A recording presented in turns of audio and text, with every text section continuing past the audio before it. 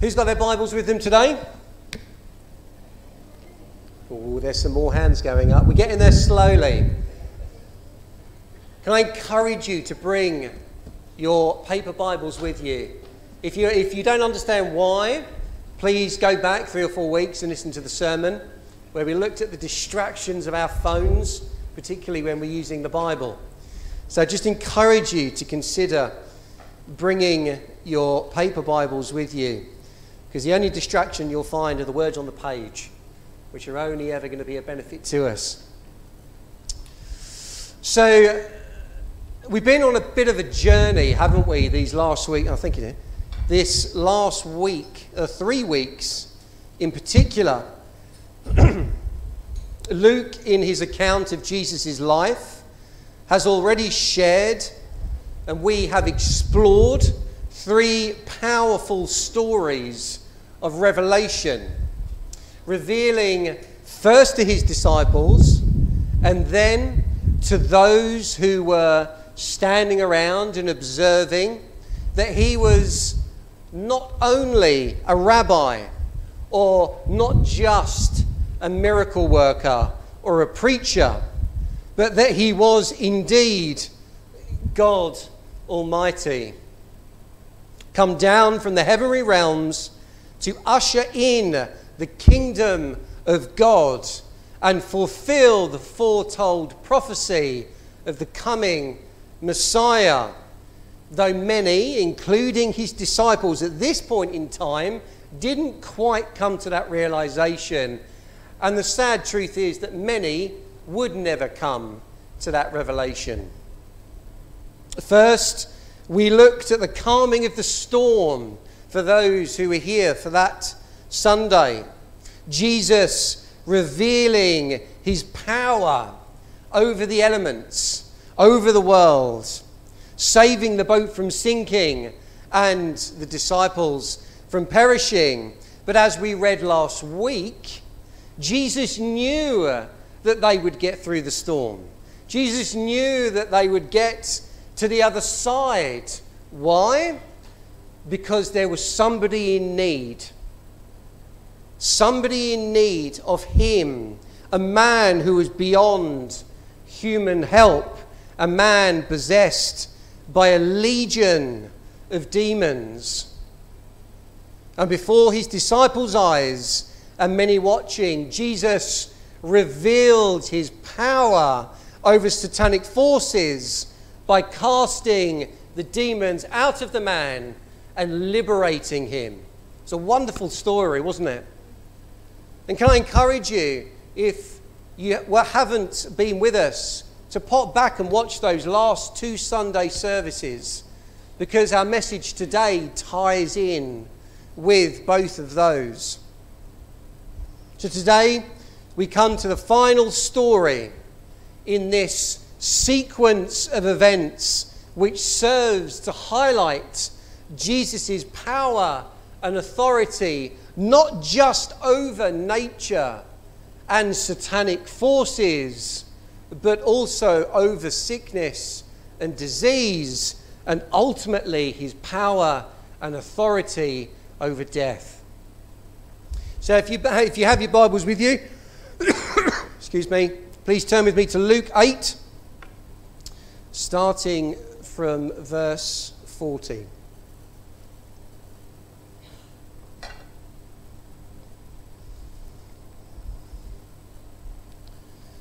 Now, when Jesus returned, the crowd welcomed him, for they were all waiting for him. And there came a man named Jairus, who was a ruler of the synagogue. And falling at Jesus' feet, he implored him to come to his house. For he had an only daughter, about 12 years of age, and she was dying. And Jesus went. The people pressed around him, and there was a woman who had a discharge of blood for 12 years. And though she had spent all her living on physicians, she could not be healed by any. She came up behind him and touched the fringe of his garment, and immediately her discharge of blood ceased. And Jesus said, "Who was it that touched me?"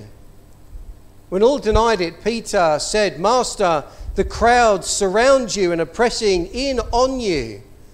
But Jesus said, "Someone touch me, for I perceive that power has gone out from me." And when the woman saw that she was not hidden, she came trembling and falling down before him, declared in the presence of all people why she had touched him and how she had been immediately healed. And he said to her, "Daughter, your faith has made you well. Go in peace." While he was still speaking, someone from the ruler's house came and said, "Your daughter is dead. Do not trouble the teacher anymore." But Jesus, on hearing this, answered him, "Do not fear, only believe, and she will be well."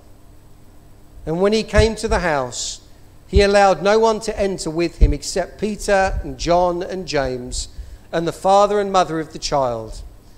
And all were weeping and mourning for her. But he said, "Do not weep, for she is not dead, but sleeping." And they laughed at him, knowing that she was dead. But taking her by the hand, he called, saying, "Child, arise." And her spirit returned, and she got up at once. And he directed that someone should give her something to eat. And her parents were amazed, but he charged them to tell no one what had happened. Heavenly Father, Lord, we just thank you for the goodness of your word, the truth of the word. We thank you that it's life to us. And this morning, we ask that through your Holy Spirit that you reveal what you need to us. Open our ears, open our hearts. In Jesus' name we pray. Amen. Amen. There's so much to pull out of this story. So many angles, so many wonderful truths in it that we could probably spend a good month just exploring this one situation, this one event. But Jesus and his disciples in our story beforehand were in the region of the Gerasenes. And they'd been asked to leave by the residents of that region. And we're told the reason they were asked to leave was because of fear. It was because of fear. A fear which was quite likely the result of them witnessing this exorcism on this man by Jesus. So they did as the people asked. They got back into the boat. They sailed back to the other side of the Sea of Galilee. And on their arrival, we are told, they were met by a crowd of people who had been waiting for him. God, they'd been waiting a while, I'd imagine. And here, at this point in our story, is where we meet our first character, Jairus.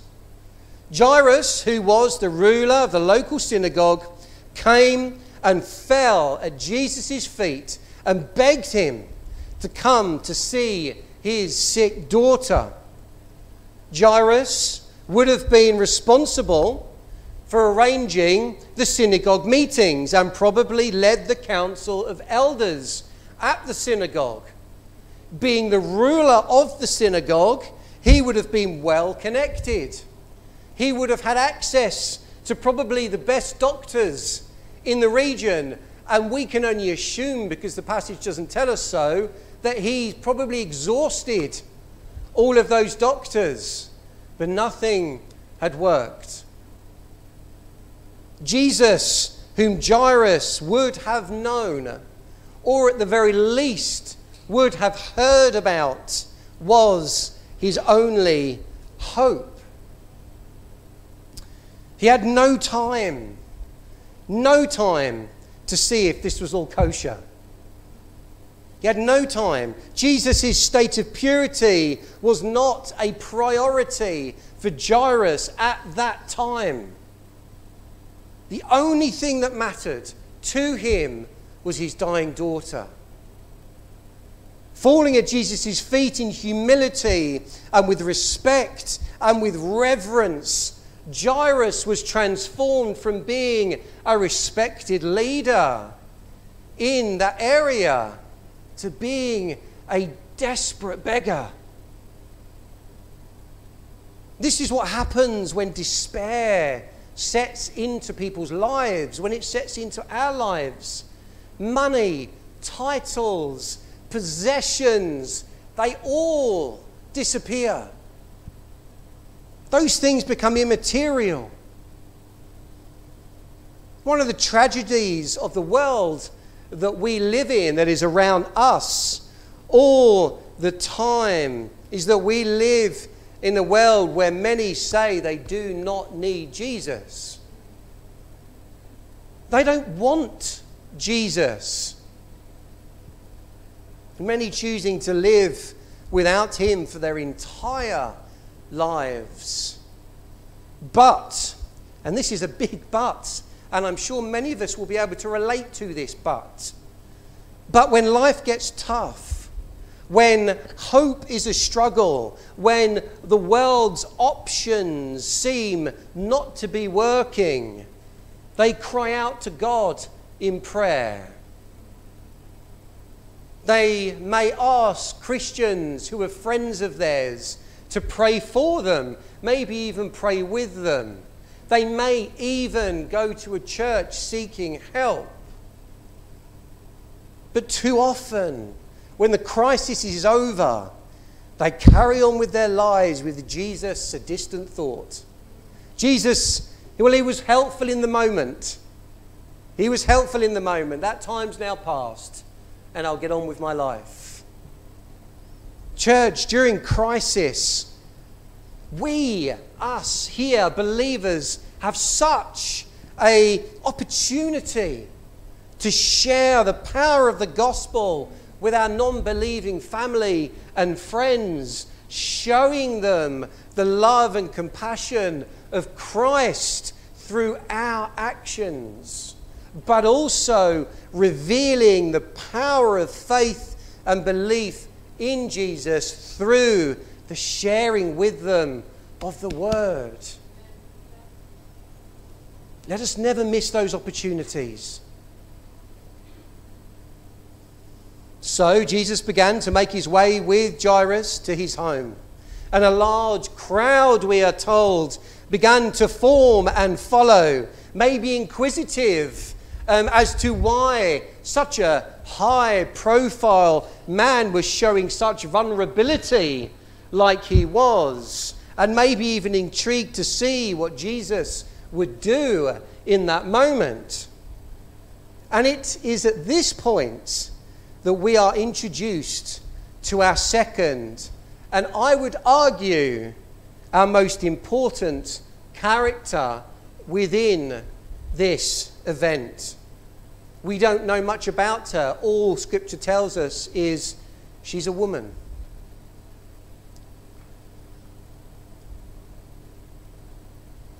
Apart from the fact that it also tells us that she has been bleeding for 12 years. 12 years. The Apostle Mark in his account says that she had had a discharge of blood for 12 years. And she had suffered much under many physicians and had spent all that she had and was no better, but rather she grew worse. What a poor woman. Your heart pours out for her, doesn't it? Well, it should do. What tragedy, what turmoil she had been going through. Her health had deteriorated. She had most likely lost all of her wealth, having to spend it on doctors. She would have lived ceremonially unclean within that culture. Quite likely, she would have lost her reputation. And in this moment, she was as desperate in her situation as Jairus was. If I could just touch the edge of his cloak, not just the cloak, just the corner. If I could just touch a bit, the edge, then I will be made well.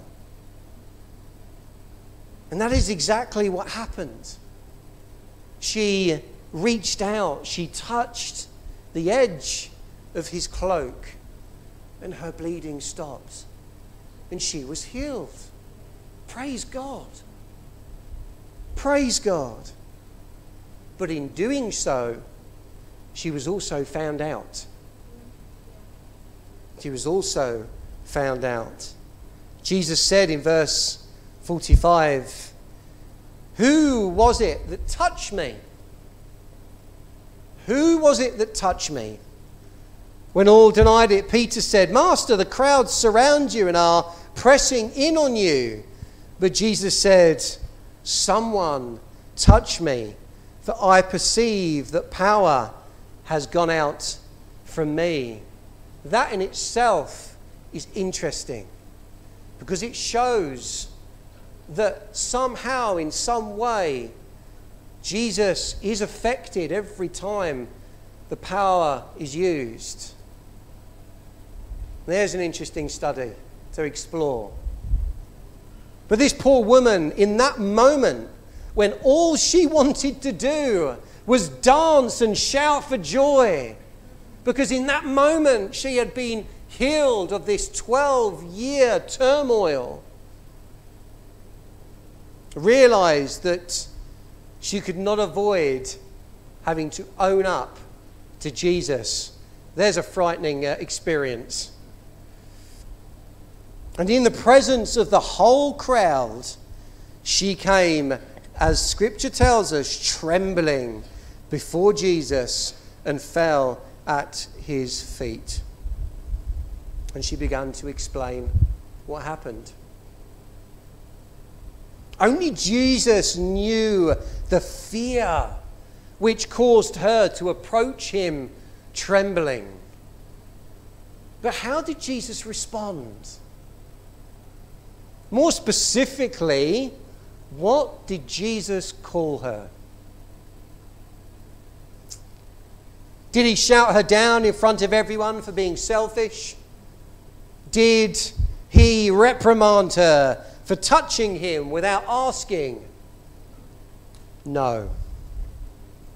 He simply said, "Daughter,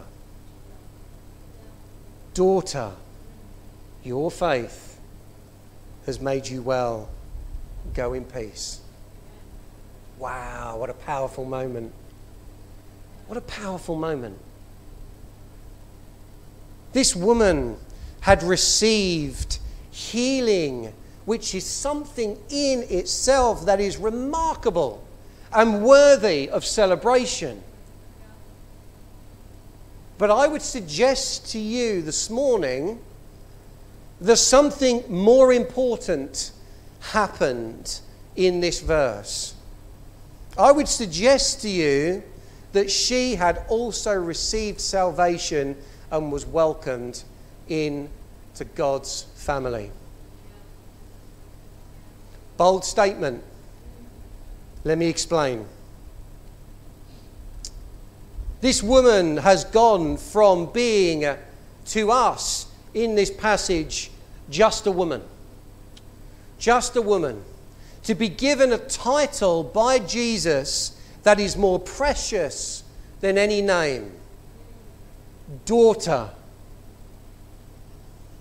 You see, from a biblical perspective, God the Father only had one child. He only had one child, one son, Jesus, God the Son. We are not children of God like Jesus is a son of God. We are adopted children. Paul explains this in Galatians 4, verse 3 to 7. He says this: God sent him, Jesus, to be freedom for us who were slaves to the law, so that, here we are, so that he could adopt us as his very own children. And because we are his children, God has sent the Spirit of his Son into our hearts, prompting us to call out, Abba, Father. It's the reason we stand here worshipping on Sunday, calling out Lord and God and Jesus. Hallelujah. Amen. It's the Spirit of God that's in us. Verse 7 of this verse. Now you are no longer a slave, but God's own child. And since you are his child, God has made you his heir. Wow. As Christians, we are born enslaved to a sinful nature of this world. But Jesus came to redeem those enslaved. Praise the Lord indeed. Buying us out of slavery. And the result? Well, the result is that those who believe in Jesus as Lord and Saviour through faith alone in him, who repent and live a life dedicated to him, are adopted by God the Father into his family and receive the gift of the Spirit and legal heirship. What a blessing. The fact that Jesus calls this woman daughter suggests that in that moment Jesus had welcomed her into the family of God, besides the fact that she was healed. But hang on, I may hear you ask. Jesus hasn't gone to the cross, or he hasn't risen yet. How can this woman be saved? Well, I'm very glad that you asked. Since the fall of man, the basis of our salvation has always been death, the death of Christ. Would we agree? Good. It's always been the death of Christ.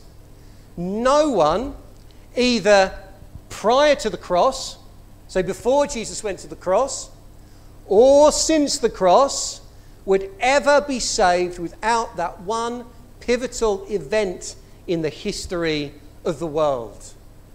Would we all agree with that? Amen. So Christ's death paid the penalty for past sins, i.e. the past sins of the Old Testament saints, those who believed, and also future sins of those in the New Testament all the way through into the church age which we are in now. The requirement for salvation has always been faith. Would we agree with that? It's always been faith. And the object of one's faith for salvation has always been God. These things are static, they are true for all time, and they will never change. However, or should I say but, there's another but, underlined in my notes here, there's another but. What has changed throughout the ages, in every different generation, is the content of the believer's faith. Don't worry if that doesn't make sense. Bear with me. God's requirement of what must be believed for salvation is based on the amount of revelation he has given to mankind up until our point and through every generation. So every generation, the requirement for them to believe and have salvation is based upon what they knew at that point, what God had revealed at that point. Does that make sense? Good. Am I losing anybody here? Good. Fine. It is often, for those who want to go and have a read up on it, it's often referred to as progressive revelation.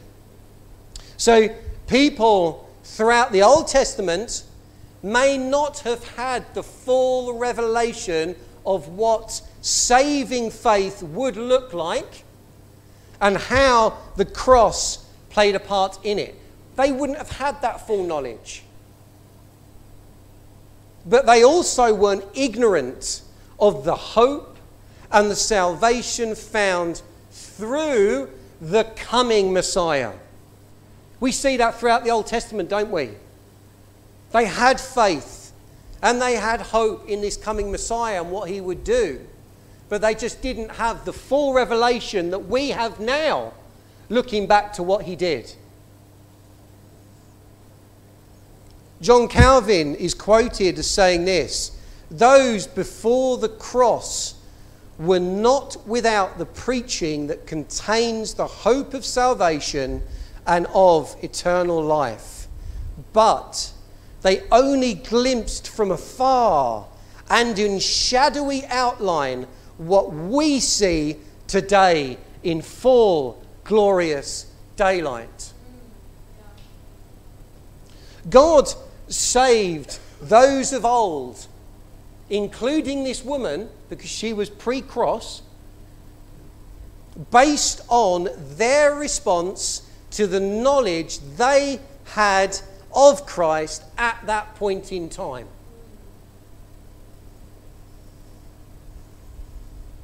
Their faith looked forward to something that they could not see. And our faith today, we look back on events that we do know. We might not see, well, we may be able to see from words on a page, but we know what happened. Scripture teaches that God has always given people enough revelation to exercise their faith, irrespective of what point in time they lived. Faith being the foundation, always being the foundation for salvation. Which helps us to understand why Jesus said to the woman, "Your faith has made you well. Go in peace." On the screen there, just a diagram, just to help us to understand that, if I totally lost anybody. Everything, both in the Word of God, everything in life points to the cross, points to the cross from the history from when it began, or from where we are now, it points back to the cross. Everything is pivotal on that moment. Now, the revealing knowledge that this woman had on who Jesus was led her to have a faith that he was who he says he was, and believed that he was able to do what he promises and promised to do. That is the foundation of faith. Believe in who Jesus says he is, and believe that he's able to do what he promises to do. But that's irrespective of whether Jesus had gone to the cross at that point or not. It wasn't her faith that was the power to heal her, but because of her faith. It was because of the faith she had, because of the consequence of her faith, which brought the healing, and because she trusted Jesus was that foretold Messiah. And I would suggest that in that moment of faith, she not only received healing of her physical ailments, but also redemptive healing from her sins because of her faith in who Jesus was and what he would do on that cross. Today, we sit in this room. We have so much more than they ever had in knowledge of Jesus. what he did and what happened in the early church and the apostles. And man, we are so blessed. We have more revelation than people living before the resurrection of Christ.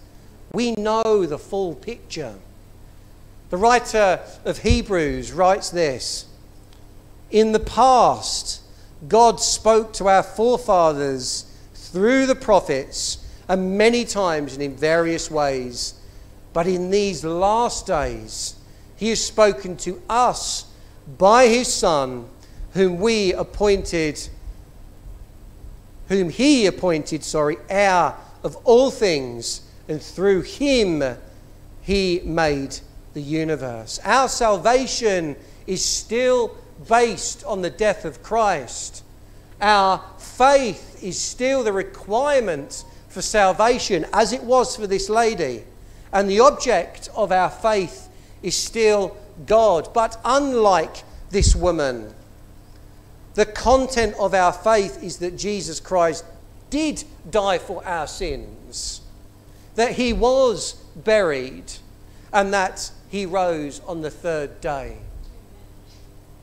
That is our revelation in our time. That is our saving faith. So what's happened to Jairus? I'm sure somebody's out there asking, what's happened to Jairus? Well, I would suggest to you that one of the fundamental reasons God placed this healing and salvation of this woman at this point in this story is to teach Jairus what faith in Jesus looks like, but also the effect of what a faithful life can look like.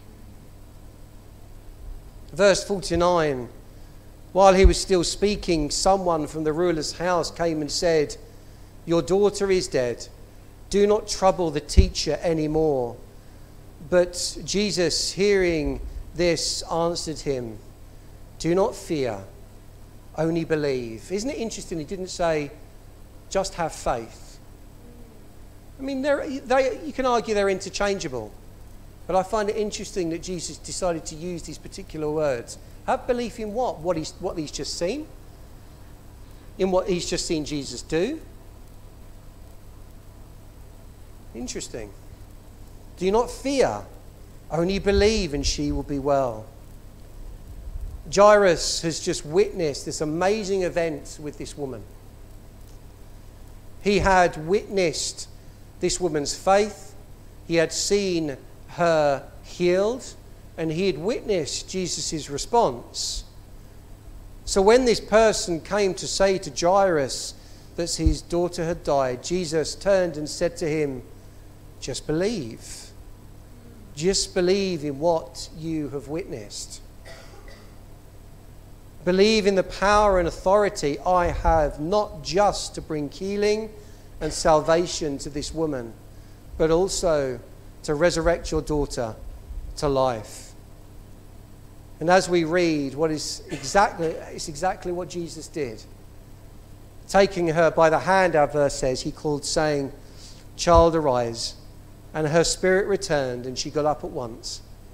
And he directed that someone should give her something to eat, and her parents were amazed. If the band would like to come up, please. Do you know, life can really be pretty rubbish at times. It's not always easy. And there are many times that we cry out to God asking, why? Why? Why did you let this happen? Why did you let us go through these situations? And the really hard truth for us as Christians is we read those stories where this woman was healed and where this Jairus' daughter was raised, and we can in ourselves ask why. Why have we not seen that in our own lives? And the truth is, we don't always know why. It's one of the hardest questions that we can ever live with as Christians.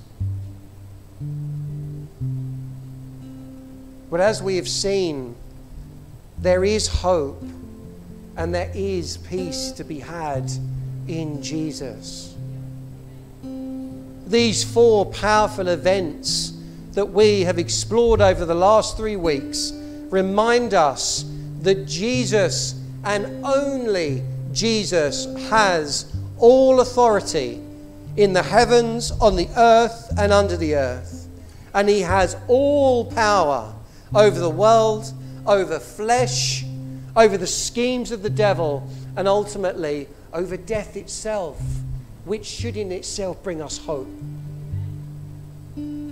These events serve to strengthen our faith in Jesus, in his power, and in his authority, and give us confident hope that whatever we are facing, whatever we might be going through or have gone through, however dark it might get, however much the devil tries to influence every single one of us, Jesus will always be there with us, and he will always be for us. Jesus, the ultimate divine power and authority in the universe, who has the authority over the elements, who has the authority over satanic forces, who has the authority over flesh, and who has the ultimate power and authority over death. It is these truths which, if relied upon, if stood upon, will help us walk confident in that knowledge that there is nothing in this world we cannot get through if we stay planted and steadfast in Jesus, because he will be the one that will be walking through these things with us. As we move closer with peace in our hearts to the promise and the joy of eternal life in him. Amen. Just before we close, we'll try and make it work, but there'll be a prayer area over here in the corner. And I know that some of these stories are quite tough, particularly for people who have gone through situations in their own life. Can I just ask, if you need prayer, come and receive prayer. If you need someone to talk to, please come, let us talk with you. Because that's why we're here together as a church family, is to support, care, and love each other as we do so unitedly for Christ. Amen? Amen. Heavenly Father, Lord, we thank you for your word. We thank you that these last few weeks you have revealed to us in your word that you are the ultimate power and authority in this world, in the heavens and below the world. Lord, and what's even more special is that through our faith in you, you have called us adopted sons and daughters and heirs. What a blessing. And what hope that brings our hearts, that whatever we walk through in this life, that you will be there, walking before us, standing behind us, holding our hand. But not just on this earth, Lord. But that hope and that joy that we have, knowing that when our eyes shut on this earth, they will open to see you face to face as we spend eternity with you in glory. Bless us, Lord, as we head into our weeks. In Jesus' name, amen.